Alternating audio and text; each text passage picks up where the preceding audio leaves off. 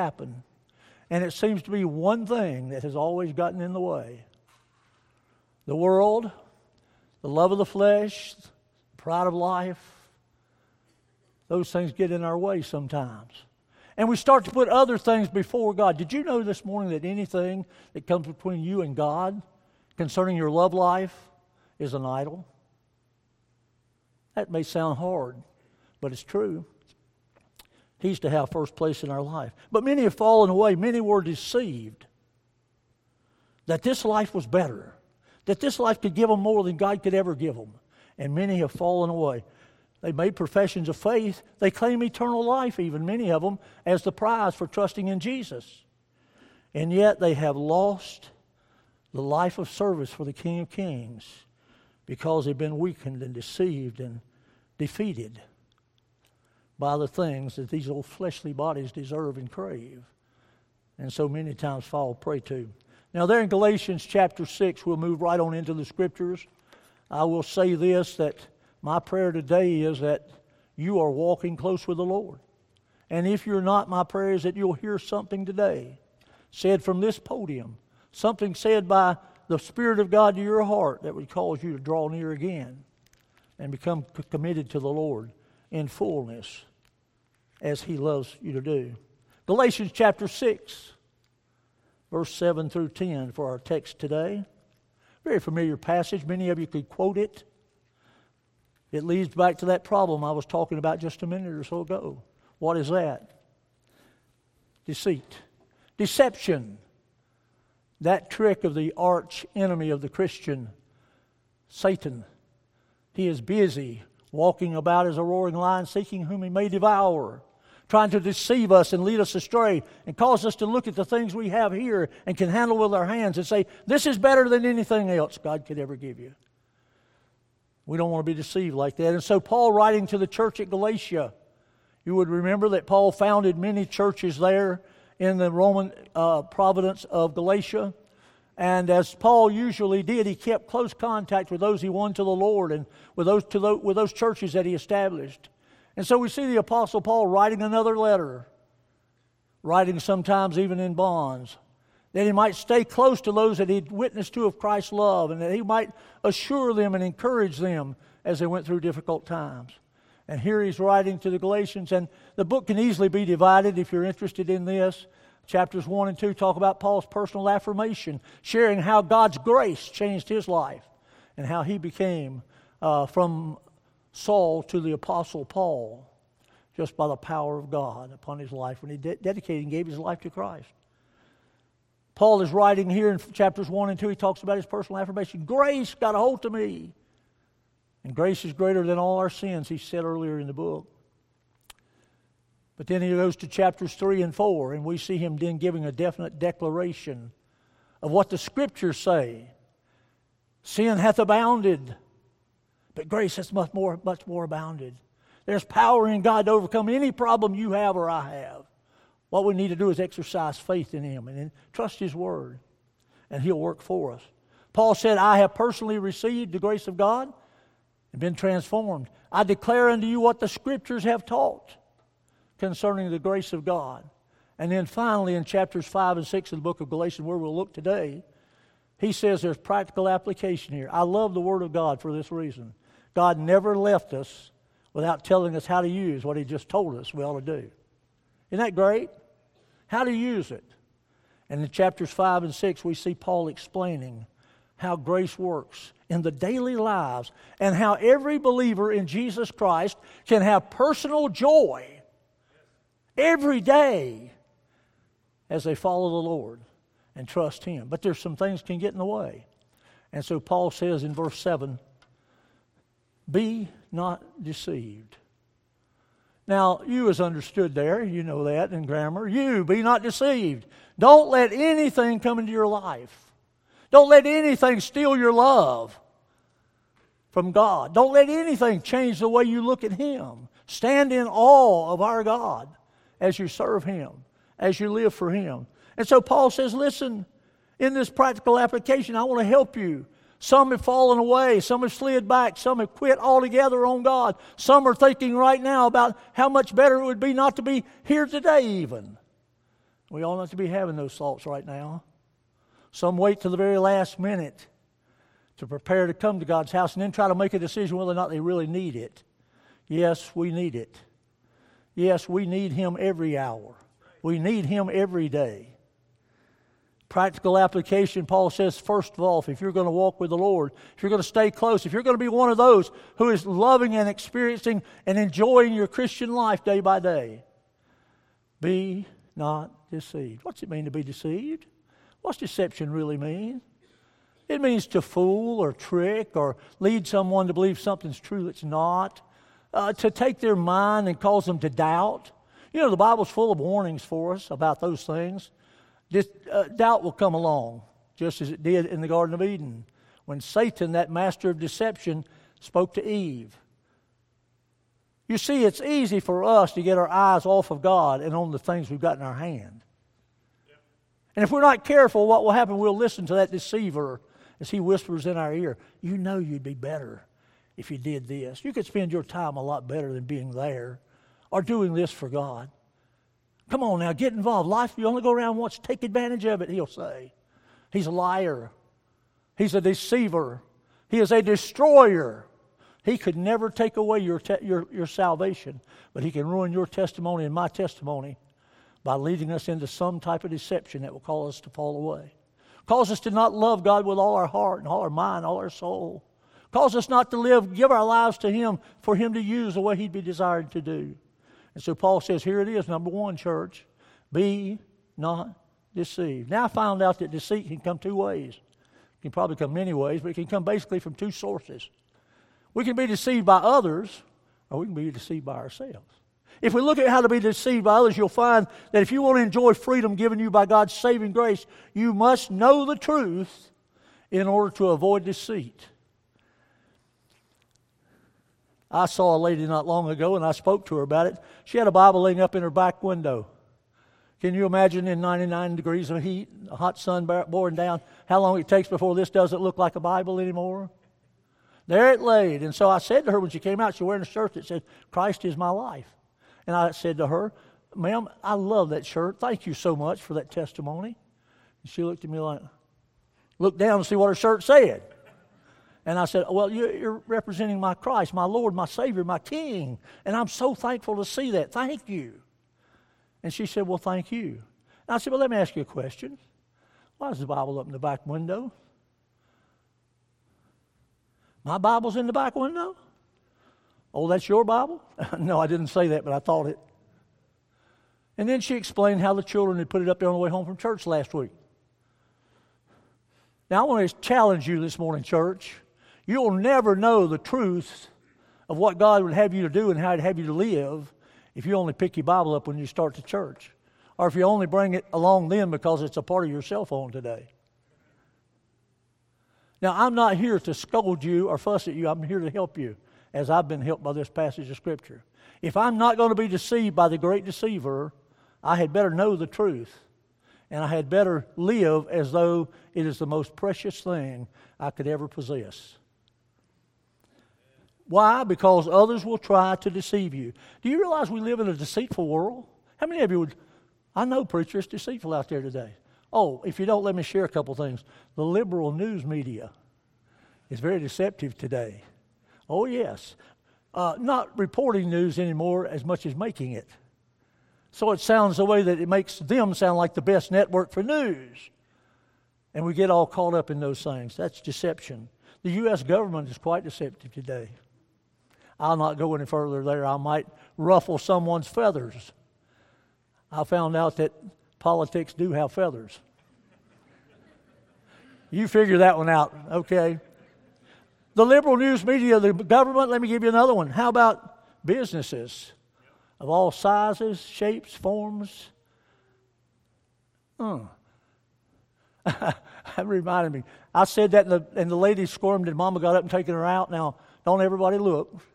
It reminded me of my old preacher, the preacher I was saved under. He said one time I was preaching a revival and said I got real loud and boisterous in the pulpit and said about that time the baby started crying. Said Mama stuck a pacifier in his mouth. That didn't satisfy it. It's screaming and yelling.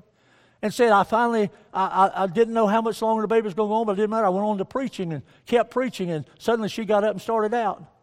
And he said, I stopped her right there and said, hold it, ma'am. Well, don't take that baby out. It's not bothering me. She said, I know, but you sure are bothering this baby.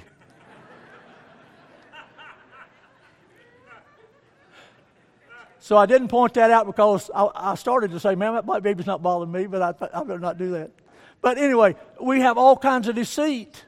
All kinds of deceit. Businesses are deceitful. Advertising, marketing. Good business to make money. But have you ever done anything, Christian friend, that took advantage of another one with them unknowing, and you really felt good about it after you left? That's deceit. That's how deceit works. So what we got to do is be careful. Paul warns the church at Galatia, be not deceived. He's been talking to believers. He's been telling them about the goodness of God and how they should always be loving and humble and forgiving if another believer is overtaken in a fault, and we should be. He goes on to talk about the great grace and how much better it is than what sin could ever do for us, and he's so right in that. And then he says, be not deceitful, because he knows. I'm convinced Paul knew in his day. I'm sure that many in our day know that they're being deceived from time to time. And yet we kind of accept that as being okay. Let it never become normal for us as believers in Jesus Christ to practice a life of deceit. Because the Word has said, be not deceived. Why should we not be deceived? The second part. For God is not mocked. How many of you believe God knows everything? How many of you believe He knows everything about you? Everything, preacher? Everything. Yes. He knew where you were last night. He knew what was going on last week. He knew how you were complaining about His weather that He was sending to us for some reason. I don't know why. You hear anybody complain about the temperature? Yep. What I'm saying is God knows what we need. And we cannot be deceitful in our lives because God knows us. The day you trusted in Jesus Christ, you became His child. He had invested His own Son into you and me. And when we put our faith and trust in Jesus Christ, our sins were forgiven. We were promised eternity, an eternity and an eternal home with our Heavenly Father. And we were promised His presence with us every step of the way in our everyday life. Now, I'm saying this because to be not deceived is very important, that you pay attention to everything you're doing. Why? Because God knows what you're doing. And He cares. He loves you. He doesn't want you to do that. That will rob you of your joy. The devil knows that. He'll try to get you to do these things. He'll try to deceive you to get you to do things you know are not pleasing with God, and he knows it's not pleasing with God, so that your joy will be robbed from living the Christian life day by day. God is not mocked. What's that mean? It means that God can't be made a fool. God is not going to wake up one day and say, "Oh, I didn't know John was doing that. There's too many Johns in the church. I shouldn't have used that name at all." Too many, they can't use Joe either. I mean, it's all kind. Anyway, nobody should be doing things that they think they're hiding from God, because God is not mocked. Paul says, "Be not deceived. God is not mocked." We ought to be fearful. By the way, I love it when we sing songs about the awe of God, the awe we have for Him, and how awesome He is.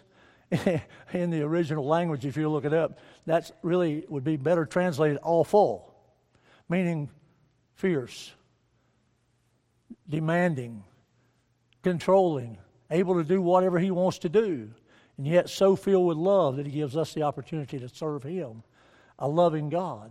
And who overlooks our faults many times, He gives us an opportunity to correct them. And so we come to the place where we see that He's not mocked, and we ought to watch out what we're doing that is deceiving us. Are we allowing somebody else to do it, or are we deceiving ourselves? There are scriptures that talk about us being deceived and how we deceive ourselves. Many of them, as a matter of fact. Before I go there, let me continue by saying there's scams all over the world. Have your phone rung lately? And it said something like Detroit, Michigan. I don't have anything against Detroit, Michigan, but I don't know anybody up there. And I think, oh, I know what this is. Did you know that my car warranty on my 2005 Toyota van has expired, and we're giving you the last chance to renew it? 200, do you know that, I said this the other day, do you know my van has 219,000 miles on it? Do you think I'm worried about what's going to go out on it? Enough that I'd pay you to make money so I'd have a coverage whenever it came? Come on, give me a break.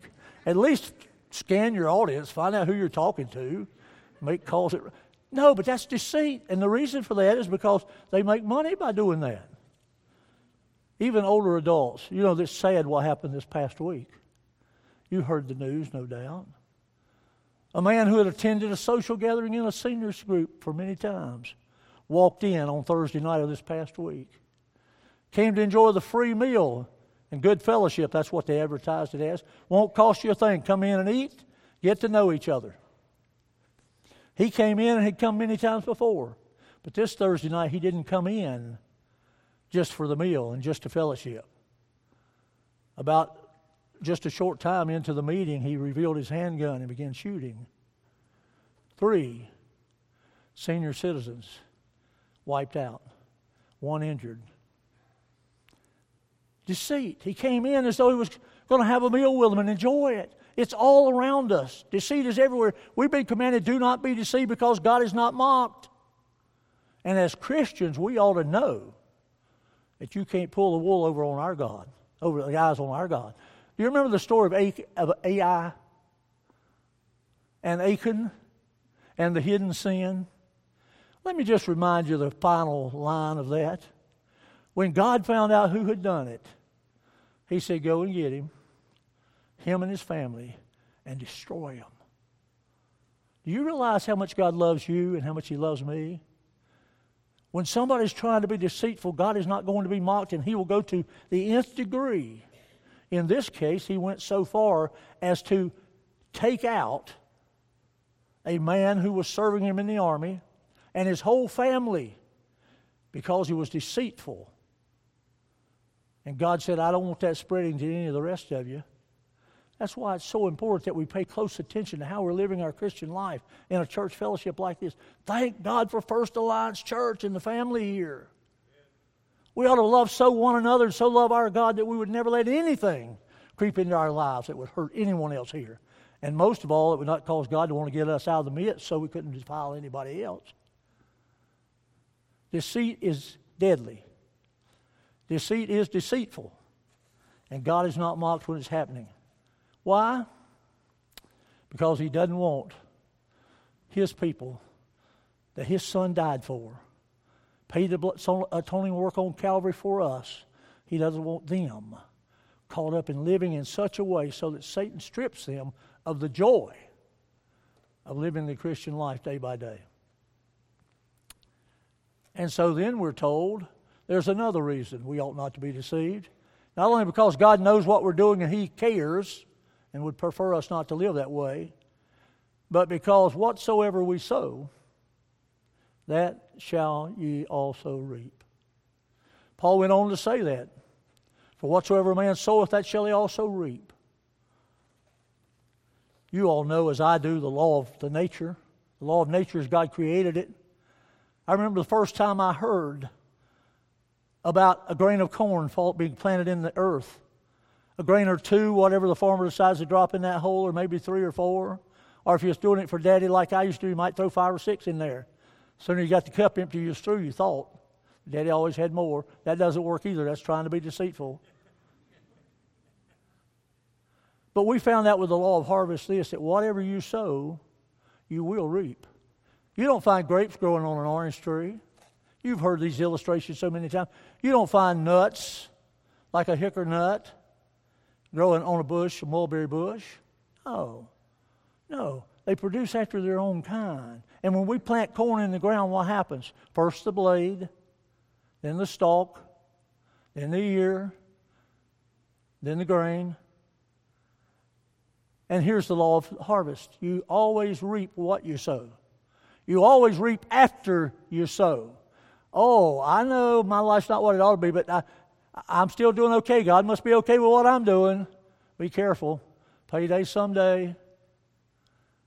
You see, because we always reap what we sow after we sow it.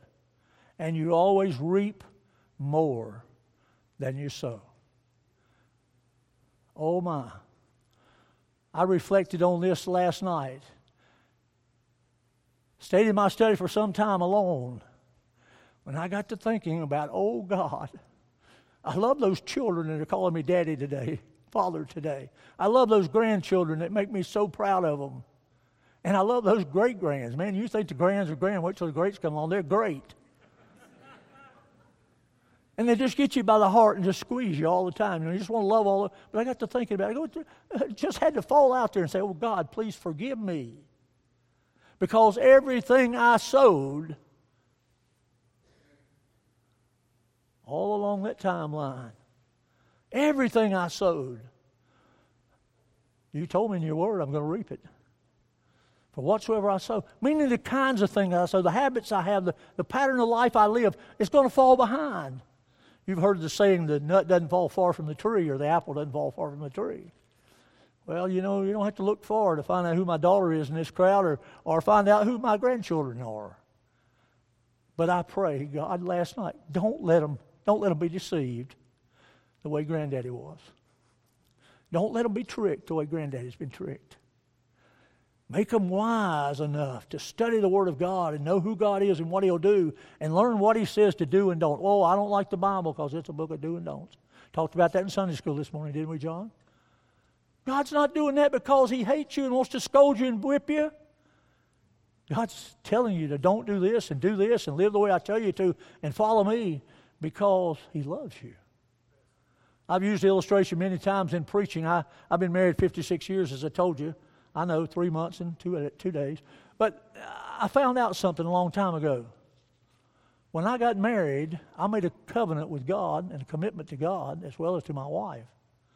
And I said to her and to him, till death do us part. Now, I can still do anything I want to do. But I don't want to do those things which would make me disobedient to God and unloyal to my wife.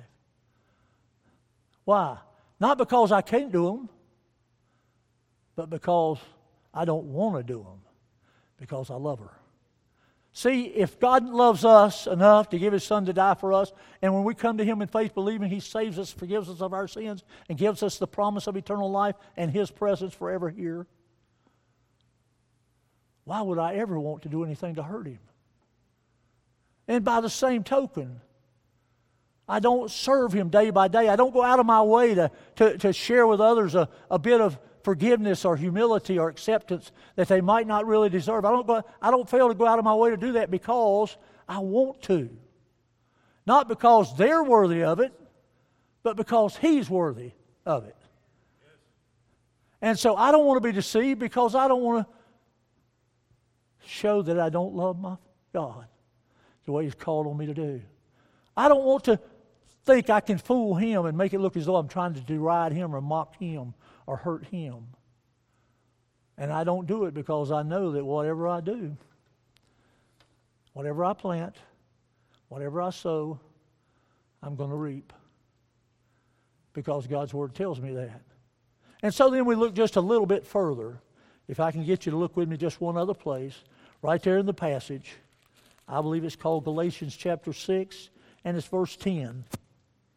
As we have therefore opportunity, let us do good unto all men, especially unto them who are of the household of faith. God is saying, I loved you so much that I gave my Son for you. I've invited you to come accept a free gift of salvation that will change your life forever, your sins forgiven, eternity in my presence forever and ever. If you've accepted that, I want you to know now that as much as you have opportunity, I want you to practice the law of Christ. Paul mentioned this a little further back. We're not bound by the law today to have to live by it because Christ took care of that for us. However, I am bound by the law of Christ, which Paul mentions here in Galatians. It's the law of love. He said, love your neighbor as yourself. Love one another. Be affectionate to each other. Show them and love them with the same kind of love I loved you. And most of all, don't let anybody trick you into thinking the things of this world are better than the things of God. Don't be deceived. God's not mocked.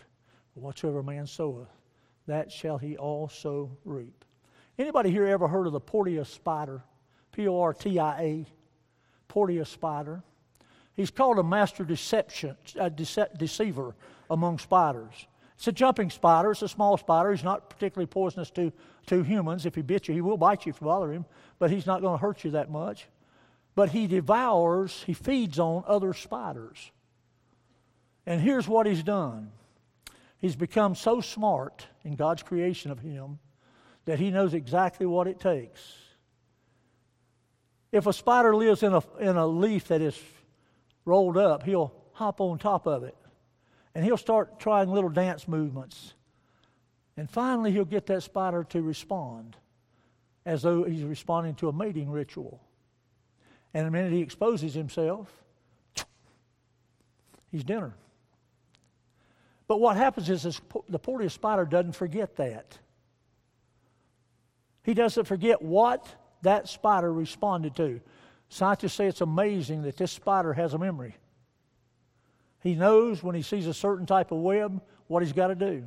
Now, if the web is open, he'll throw himself into the web and then flutter like a mosquito caught in the web. And the spider marches out for dinner and becomes dinner himself. Smart. Now, that's one of God's creation, one that God created long before that. Was that arch enemy I was talking about earlier, Satan. And he knows exactly. He cannot just take away our salvation, as I said earlier, but he can destroy our testimony. He can harm us in far greater way by doing this, causing us to be robbed of our joy and having no effect in the very reason God left us here. And that is to share what he's done for us with others so that they too might come to Christ. The Portia spider. The next time you see a spider, rather than thinking about squashing him, think about the deceiver and ask God again, Lord, protect me from that. Don't let me get caught up in the deceit of today. Don't let me become one of those Christians, one of those professing eternal life in Christ, who is losing the joy of the living for him, and their testimony is being ruined every day because they're being deceived into doing things that God would not be pleased with. I thought about that and had another little illustration, but I think I'll let that go for you because I was thinking about how easy it would be for all of us to say right now, oh me, oh me. I would dare say in a congregation this size, there's probably not a handful of people that have not been deceived in the last 24 to 48 hours in some way. I mean, parents deceive their children, children deceive their parents. We find some way to get what we want. Oh, we're not really lying, we're just telling a little fib, just making it up a little bit. Be careful, my Christian friend. God loves you so much, and he wants you to live for him in these days. I challenge you, make your life powerful for Christ rather than being a tool in the deceiver's hands that will cause him to wreck other lives that can never come to or will never come to God. Let's pray together. Father, thank you for your word. Thank you for the way that you share your wonderful grace with us. The mercy first that withheld judgment, and the grace that gives us what we could never deserve. Thank you, Father, for the truth that by grace we're saved through faith, and we thank you for salvation. Thank you for the new life you've given us in Christ. Thank you for the privilege we have to live and serve him day by day. Father, we live in a wicked world. We live in perilous times, in last days when men are lovers of themselves more than lovers of God. And Father, we need so much to have your help in these days. We sang about that a while ago. We need your help, Lord. We need you. We need you now. Holy Spirit, take the message, take the Word of God and implant it in our hearts in such a way that we might remember, whether seeing a spider or just being deceived or being deceitful, we might remember what that's doing to damage our Christian testimony. Help us to live a life that's pleasing to you, and we'll thank you. Father, if there's one here, man, woman, boy, or girl, who's never come to Jesus, never trusted in him for salvation, I pray that would be done today even, or that they'd be convicted in such a way because of deceitfulness or sin in their lives that they couldn't wait long until it's done. Father, thank you that you're still saving souls today. Thank you that you're still reclaiming lives who are willing to confess and forsake their sin. And I pray you'd help each of us now to go forth with a desire to live for you. And we'll thank you in Jesus' name. We pray and ask these things. Amen. Living for Jesus, a life that is true, striving to please him in all that I do. That should be the cry and prayer of the Christian. God bless you. Thank you for this opportunity, Pastor Paul.